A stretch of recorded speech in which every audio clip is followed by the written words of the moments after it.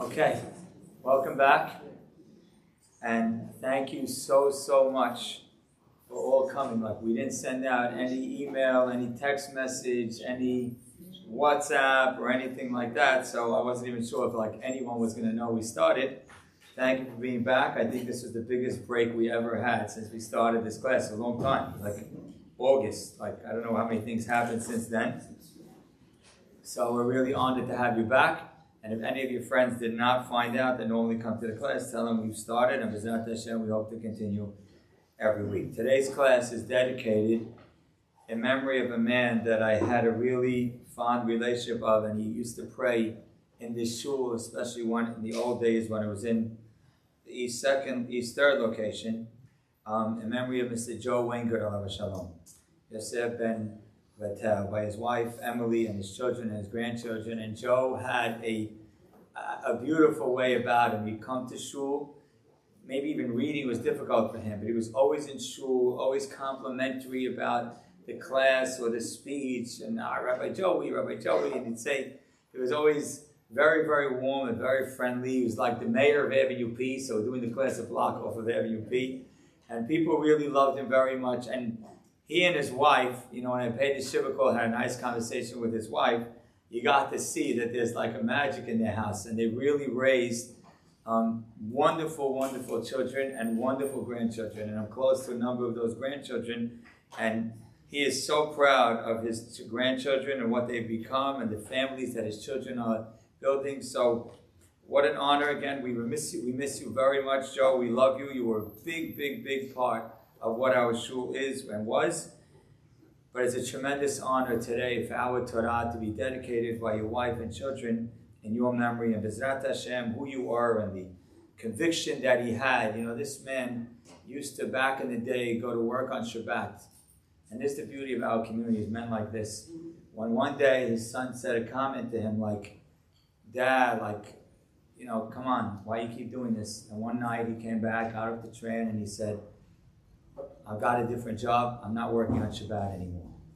And those decisions are what builds tremendous families. It really is. And many of us in this room have people in our history that made decisions like that, and that's how we become who we are. So very often, our little kids have no idea why they became that. They think it's just, this is how it's supposed to be. No, your great-grandpa that you never met is the person who made the decision that changed your whole life. So it's a tremendous honor, and thank you for dedicating it.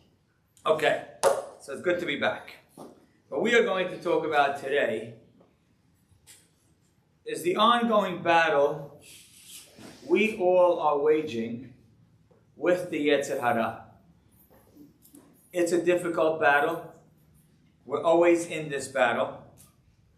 And I think at times we don't stop and recognize what we are up against. And today what we're going to focus on is understanding, when you're in this battle with the Yetzer Hara, with this evil inclination, what exactly are you up against? Because last week's parasha and this week's parasha Bereshit and parasha Noach, is all about a world that was consumed with the Yetzer Hara. And all about the Yetzer Hara really destroying the world. In the middle of this class, at times, you may think that I'm giving a class that has to do with current events. I'm not. I don't know enough current events, details about it, to be giving a really strong personal opinion. I'm just using it at times as an example to make our point. So here we go.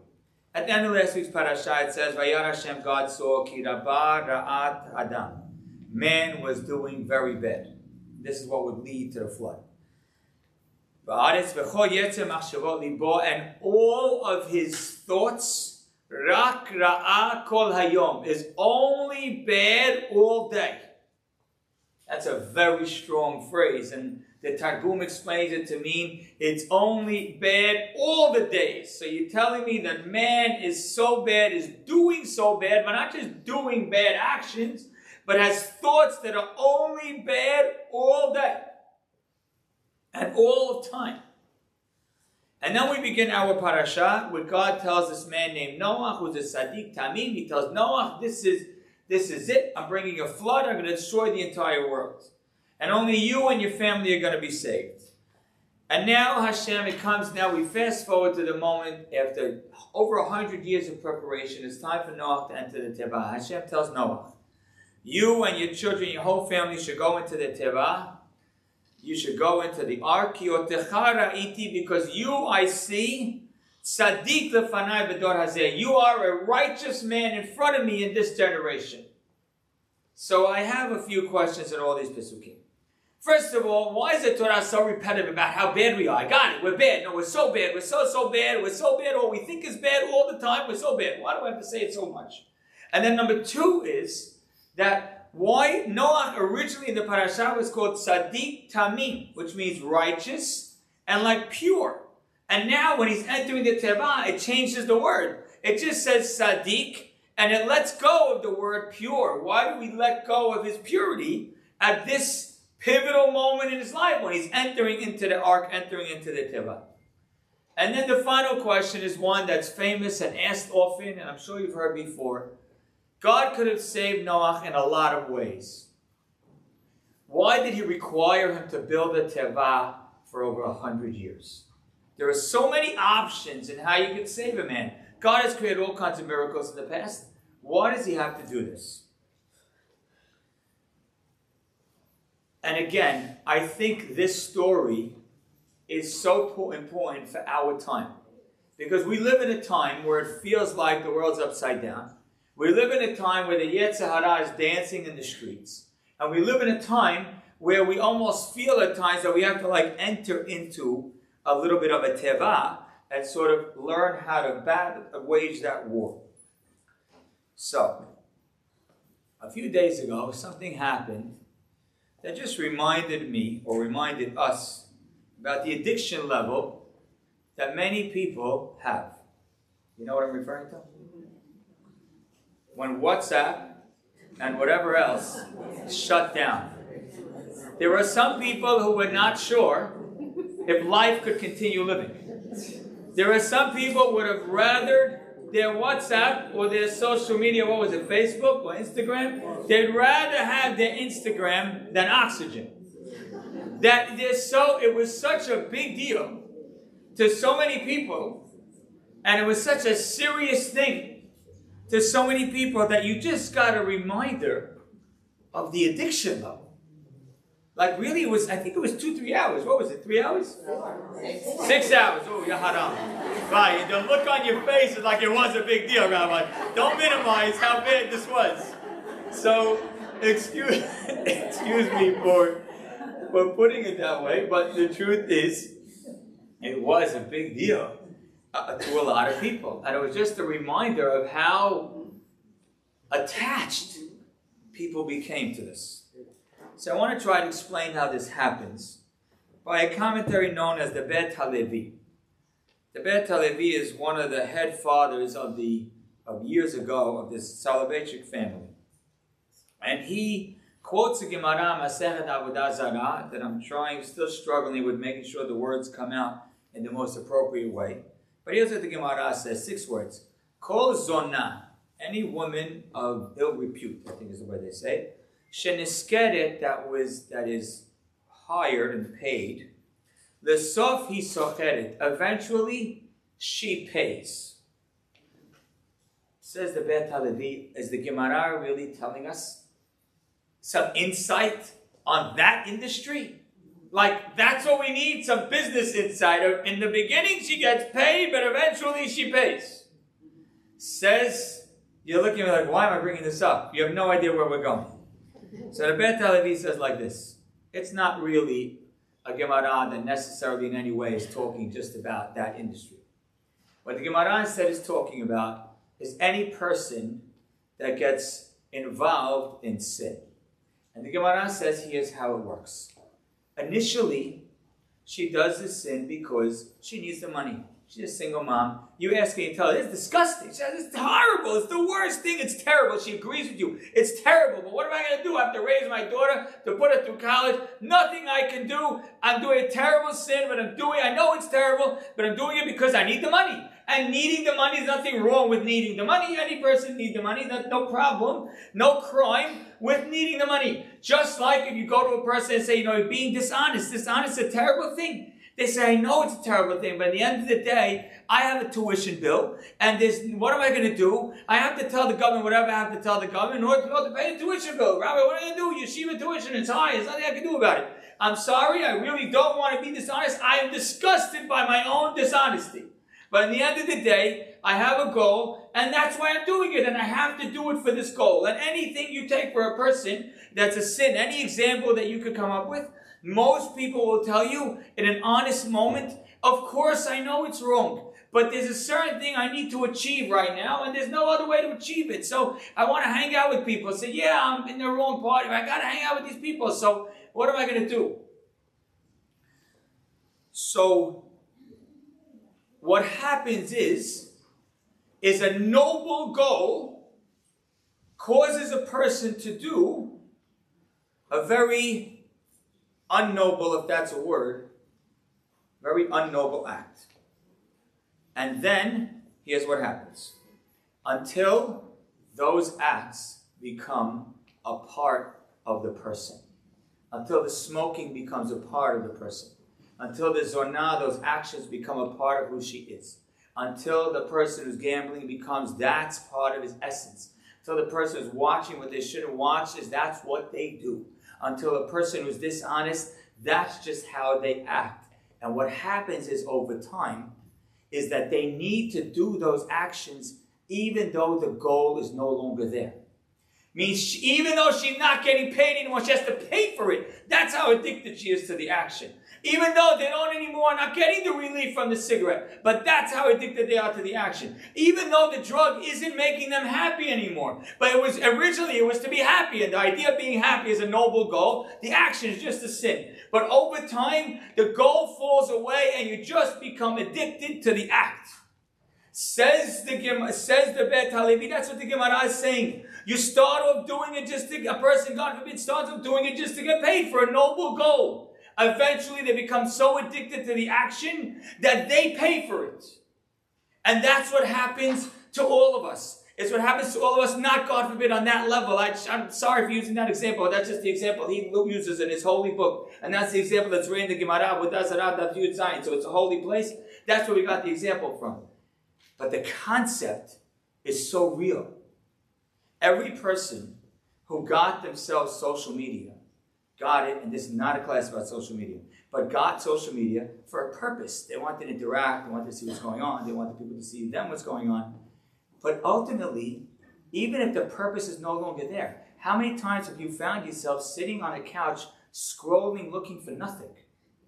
The goal is gone. It's just the action. You became addicted to the action without even having the goal. It wasn't like people said, oh, what am I going to do for 6 hours? People aren't going to see a picture of my sunset. What happened is that you just, because you could post a picture later. Just what happened is that we're so used to the action, we don't even see the goal anymore. This is my explanation for something that I've been observing lately, that we've all been observing lately, that again is everyone's talking about in the news. I don't have a strong opinion about this. I'm not knowledgeable enough about it. But I feel like this is what's happening. So on Chol HaMoed, my wife took my girls to some trip. So I have 3 boys really, that are home from yeshiva. And I said they need a little break. So on Friday, Chol HaMoed Sukkot, I took my 2 boys and said I'm going to take them to archery. You know that? There's a place in downtown Brooklyn. And a shop that? Good. Get them in the car. Come on, boys. They learned in the morning, all morning, of course. I said, boys, let's go. It's 35, 40 minutes away. I get the way, the direction, figure it out. I get lost. I finally get there. I park. I'm not sure if it's legal or not. One day I'm going to give a class about whether I need to park legally or not, but that's not for today. So anyhow, I finally park. I get out of the car. I walk into the place. There's maybe 3 people in the whole place, a big archery place, the whole place. Before I even walk in, they say, mask, please. I said, okay, no problem, put on the mask. Then I said, okay, we're ready to go. They say, can we see your vaccine cards? I said, no problem, I have one. They said, but how about your 2 sons over 12? I said, yeah, they're over 12.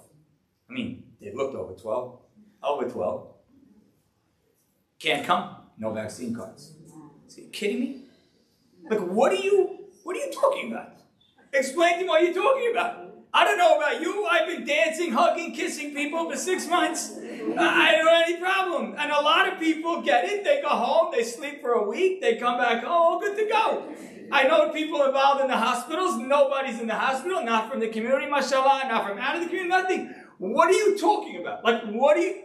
And the people said it so absolute. It was like literally if I flew in from Japan, they would have said, go back home because you don't have that card.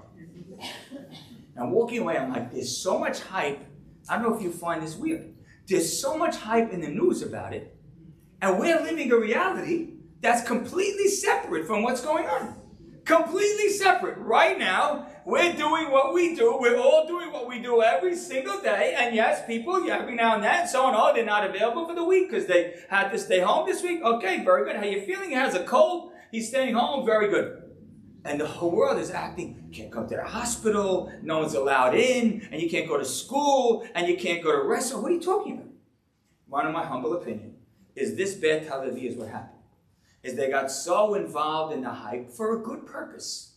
And then they just became addicted to the concepts. So the media got addicted to it because it's exciting for them. Not in bad intent, but every weatherman likes snow. So the media likes this. It helps them. The government, it helps them. Again, not with bad intent, but they could feel heroic when they could stop you, and they could help you, and they could give money, whatever. The doctors, it's good for them. You don't have to come to work. They don't come to work. You can't come. They don't have to have family members snooping around, telling them that they didn't give their father water. So it just fits with them. I don't think, and I don't mean, God forbid, that any of these people have real bad intention. I just think they got used to it. And once you get used to it, even if the goal is no longer there, you're just attached to the act. That's what the pasuk means. Rak ra'a kol hayom. That the world had become attached to this bad mindset all day. And they couldn't get themselves out of it. Which is why when Hashem tells Noach to go into the teva, he drops the word tamim. You know why? Because tamim is a virtue. That's funny. Tamim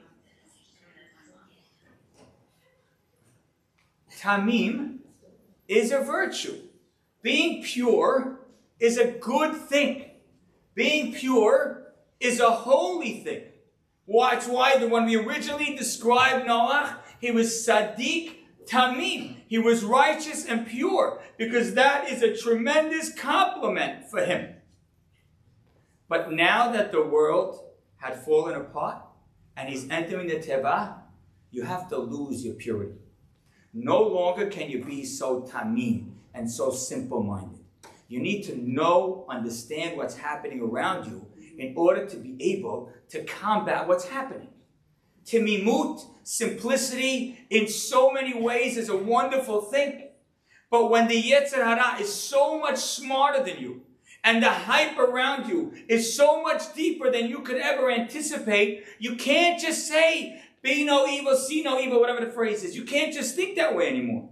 You have to be smart, and you have to be aware, and you have to know when it's something that's real, and when is it something that's not. So in the beginning of the parasha, Noach is a tamim. But now when we tell Noach to go into the teva, he says, I'm telling you to go into the teva because I see you as a tzaddik b'dor hazeh. I see you as righteous, but not pure in this generation. Because in this generation that you're in, Noach, purity, you got to get rid of the purity. You got to get rid of the simplicity. You have to be smart. Yaakov Avinu in his battles against his brother Esav wasn't simple. He was smart.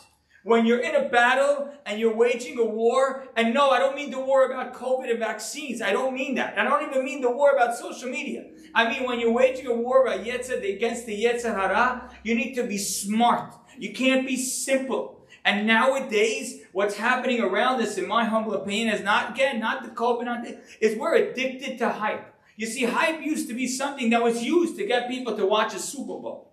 Hype was something that was used to get you to buy a product. Until hype became every day, there's something going on to get you to think that now is a dangerous time, now is an exciting time, now is a distracted time, now is an important time. There's always something like that. Someone sent this to me. I don't know if you'll agree with this, but fear strikes. In 2000, Y2K was going to destroy everything. In 2001, anthrax is going to kill us all. In 2002, West Nile virus is going to kill us all. 2003, SARS is going to kill us all. 2005, bird flu is going to kill us all. 2006, E. coli is going to kill us all. 2008, financial crisis is going to kill everybody. 2009, swine flu is going to kill us all. 2012, the Mayan calendar predicts the world is going to end. I don't remember that.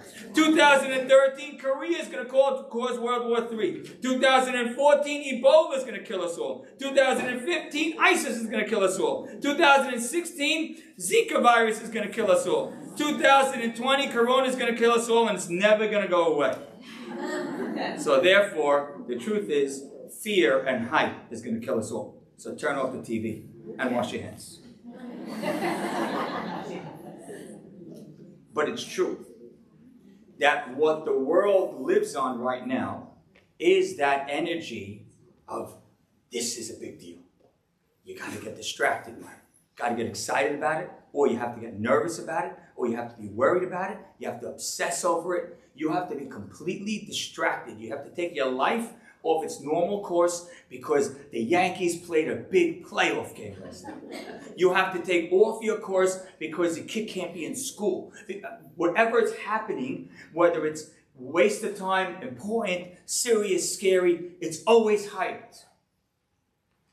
And that starts to become inside of us and a part of us. So I am not here talking about media, and I'm not here talking about vaccines.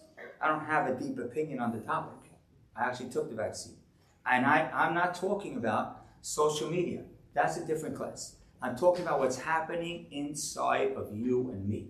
What's happening inside of you and me is we have things that we involved ourselves in for a specific goal, and even though the goal is gone, we're still attached to it.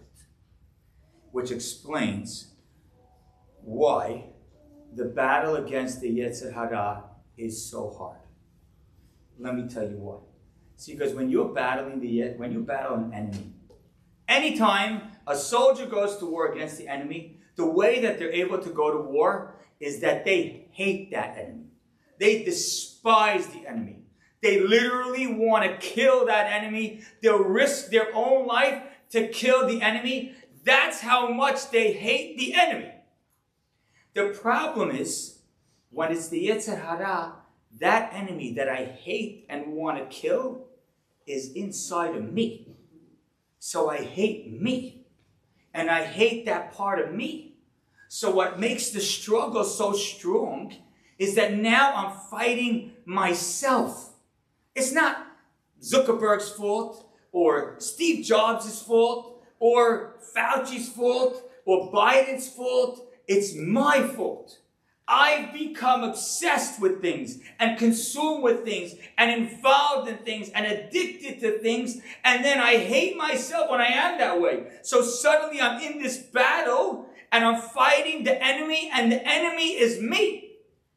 And that's why it becomes such a struggle, because then I get down by it, and then I get frustrated at it, and then I get angry at myself, and I get angry at others, and I can't handle things because I can't believe I just did that, or I can't believe I just thought that, I can't believe I just felt that way, I can't believe I just allowed my week to get distracted by that. I'm not angry at a box or a device or a phone or a person. I'm angry at myself.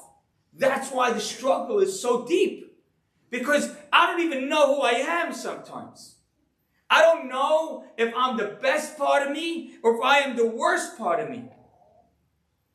And that's why whenever you're battling any Yetzer Hara, any evil inclination, whatever that means for you, it's difficult and it's hard. Because it's inside of me, it's become a part of me, and I'm fighting my own self.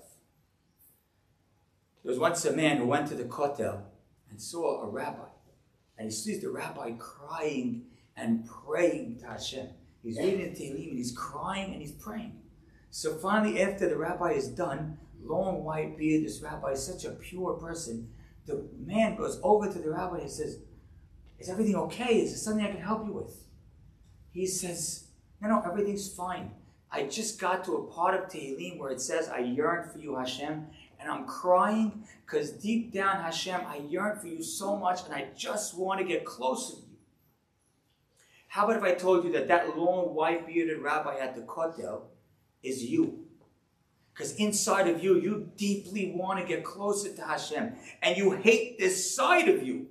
And you fight it so badly. The Kiddushat HaLevi says that when a baby is born, the baby cries right away. You know why they cry right away? Because they miss that closeness that they had to the Shekhinah, to Hashem, just a minute ago. They were in a world that was righteous, and they were able to be close to Him. And in fact, Rav Shlomo Al-Kabetz, is the great poet of Jewish history, writes that that's why babies are soothed by music, because it reminds them of that spirituality, and it reminds them of that Kedusha and that closeness to Hashem. I saw this in an article written by a rabbi named Rabbi Klein, and I thought it was such a powerful concept and powerful idea. And so what the Yetzer Hara does, what the evil inclination does, and his greatest and most effective tactic is he redefines who you are to you. No, I'm a person that wastes my time on the couch. I'm a person that gets in a bad mood. I'm a person that gets angry. I'm a person that likes those things. I'm a person that needs to eat those things, need to see those things, need to be in those places. That's who I am. And when the Yetzer Hara makes me, that's who I am. Now he makes me fight myself. And basically I'm infighting inside of myself. And that's how I become a mess. It's not because of this one thing that I'm tempted by. One cigarette or one drink. It's because I turn myself into a mess based on that battle. He redefines how I view me, and then he makes me fight myself. I'll tell you another wonderful story. There was a rabbi named Rabbi Galinsky. He was taken to Siberia before World War II in Russia. And every night, in the middle of the night, one of the people in his barracks, maybe 2, 3 o'clock in the morning, would wake up, put on a soldier's uniform, march up and down the barrack for 4, 5, 10 minutes, take off the uniform, go back to sleep. Every night. 3 in the morning, uniform goes on, up, back to sleep. One night, the rabbi tells him, what are you doing? Are you, like, you lose it? What are you doing? He says, let me tell you what I'm doing. I used to be a general in the Lithuanian army. And then I was taken by the Russians and thrown into Siberia. I promised myself that they're going to put me in work that's low, that's degrading, that's demeaning, that's embarrassing. He says, every single night, I promised myself that I'm going to remind myself who I really am. So I'm going to put on my general uniform and march like a general to remind myself who is me. Who am I? What makes me me? What am I? I'm not going to let them or anything around them define me. I'm going to remind myself who I am. Do you know how many people over the last 20 months completely forgot who they are? Completely forgot when they used to wear the general's uniform. Completely got distracted and hyped out of so many different things that they don't remember themselves when they're good, when they're vibrant, when they're strong, when they're happy, when they're productive, when they're that little baby crying out and close to Hashem. They forgot who that person is. So do you want to win the war against the Yetzer Hara? It's very simple. This is what has to happen. You need to create great moments for yourself. You need to create generals, soldier moments for yourself. Those moments don't happen by themselves. Those moments happen when you work hard, when you sacrifice, and you say, you know what, I'm not ready to go to class, I'm going to make sure I do. Those moments happen when you say, you know what, I want to read 10 chapters of Tehillim, but I really have to go, but I'm going to sit down and do it. Those moments happen when I say, for this one day, this whatever I'm struggling with, I'm going to work on it, and I'm going to put it down, or I'm going to stop doing it, or stop saying it for one day. One day I am not going to get angry or annoyed the entire day. Because by the time that day is over, you will feel like a general in an army. You will feel like a victorious soldier. You'll remember who you were.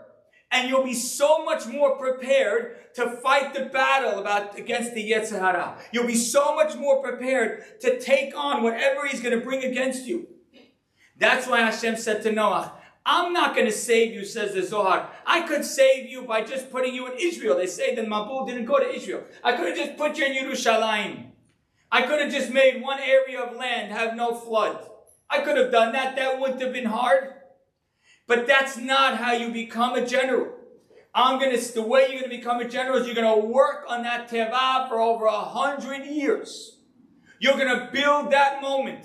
The way you win the battle is not just by being handed it. The way you win the battle is by working and creating that ultimate me. Now Noach walks into the teva. He is a king. He walks into the teva. I built this. I worked on this. I fought the world to build this. I brought my family. I kept my family distance from all that's happening around it. And my family earned this teva. It's a whole different experience. If you want to fight the battle, the world and the Yetzer Hara and the hype and everything that goes along with it, they are getting more and more sophisticated. They are getting better and better at what they do. They are not spending millions of dollars or even billions. At this point, they're spending net of trillions of dollars to beat you. And so you can't just be dumb in a corner and say, see no evil, it's okay, I don't know anything that's going on, everything's fine, I'm not worried. No. You need to be eyes wide open. Drop the tamim and just be a tzaddik. Be a person who's willing to build yourself and create those moments so that in your mind you know who your truest you is. So that one day when the Yetzer Hara shows up inside of you, you say to yourself, you are not me, you have nothing to do with me, and I'm going to destroy you out of me. There's a quote in the Pasuk from last week's parasha. It says, and first we'll give you the simple meaning and then the deeper meaning, and then we'll conclude with a little story or two. Im tetiv se'et. God told Cain after he sinned, if you do good, then good. Se'et, you'll carry. We'll see what that means in a minute. V'im lo tetiv, but if you don't do good and you don't become good, lepeta chatat rovetz. The sin is waiting to pounce on you. And I heard an explanation that's just a slight variation from the simple explanation, and here's what it means. In life, im tetiv, if you're doing well, se'et, you could carry anything. You ever have that day where you feel strong and you feel vibrant and you feel good about who you are and what you're doing? You could take on anything. Someone could comment, someone could complain, someone could be upset, and you could. V'im lo tetiv, but if you're not good, and if you don't feel strong, and you don't feel that general inside of you, lepeta chatat rovetz, everything bothers you. You hate that one, you hate this one, you're upset at this one, you're mad at that one, you can't believe what that one did, you're upset at him, you're upset at her, you don't like your parents anymore, your spouse anymore, you may barely like your kids at this point, you're just done with everything. Im tetiv, if you do good, se'et, you could take on the world. If you're doing good, if you feel strong about who you are and what you're doing, se'et, you could take on anything. V'im lo tetiv, but if you don't feel good, and you don't feel proud, and you don't feel confident, and you don't feel strong, and you don't feel that Hashem is really proud of who you are right now, lepeta chatat rovetz, you're going to have problems everywhere. Everything's going to bother you. And I want to give you two examples to conclude. My rabbi in 11th grade was a rabbi named Rabbi Mendel. This is in Moshe Feinstein's son, Reuben Feinstein's yeshiva. The 11th grade rabbi was Rabbi Mendel. He was the rabbi that we were unbelievably close to in the school. And he took our learning level to a whole nother level. And he used to go to him for advice. And I started to realize that I didn't just look up to what he said and what he taught. We all looked up to who he was. And last Yom Kippur, after a few months of battling an illness, at the age of, I believe, 61, he passed away on Erev Yom Kippur. We couldn't even pay a shiva call because they got up that afternoon. But I got a chance to make a little video about him because they're doing a little fundraiser. But anyhow, this year on his yard site, one of these religious magazines put out an article about him as the quintessential rabbi, and I couldn't believe more. And they told two stories. I've told a lot of stories, but two stories in there that both really accurately describe the way I am, the way he was. And both of the stories have nothing to do with each other, but based on what we just said, I think they have everything to do with each other. One day, he was totally involved in Torah learning. I mean, always. So much so that if he was driving and he stopped at a red light, you know how, like, you grab your phone to check it? He grabbed his Gemara. I'm not joking. He would grab his Gemara and review the Gemara at red lights. One day, his son needed an errand done and asked his father to take him. So his father took him to the store and dropped him off at the store, waited outside for him to do the quick errand and come back into the car. When the kid came to the car, he was like frightened. There were two gangsters sitting on the hood of the car. And then he looks inside, and his father has no idea it's happening because his father's looking in the book and can't even see them. He says, that's how involved in Torah my father was. Now let me give you the second story. A few weeks before he passed away, he's in the hospital, and the doctor comes into the room and says, at this point, there's nothing anymore that we can do for you. You only have a few weeks left to live. People in the room said, he didn't flinch, his eyes didn't lower, he didn't cry, he didn't scream. He just simply said, if that's Hashem's will, I accept. That was it. And a few weeks later, he passed away. There are people who live right. And then there are people whose lives are fine, but inside, they're a mess. They're a mess because they're waging a war against themselves. So the lesson from the Teva is that, yes, we start all these things off. We start off with healthy goals, but then they become addictive actions. And before you know it, become addicted to the action without even having the goal. And the only way to fight it is to redefine how I view myself and how I define myself. To create those powerful moments that remind me what it means to be me. Because when that happens, then I remember that I am a general in the army, that I am prepared for this war. Because I'm not fighting myself, I'm fighting some outer thing, and I'm like, I don't have any time, or I don't need anything to do with you. Make yourself a better you. Remind yourself who that person is. Ignore what the world around you is trying to convince you you need inside of you. And watch how everything changes. Because the reality is, just like a baby when they're born, all of us are generals in God's army. Thank you.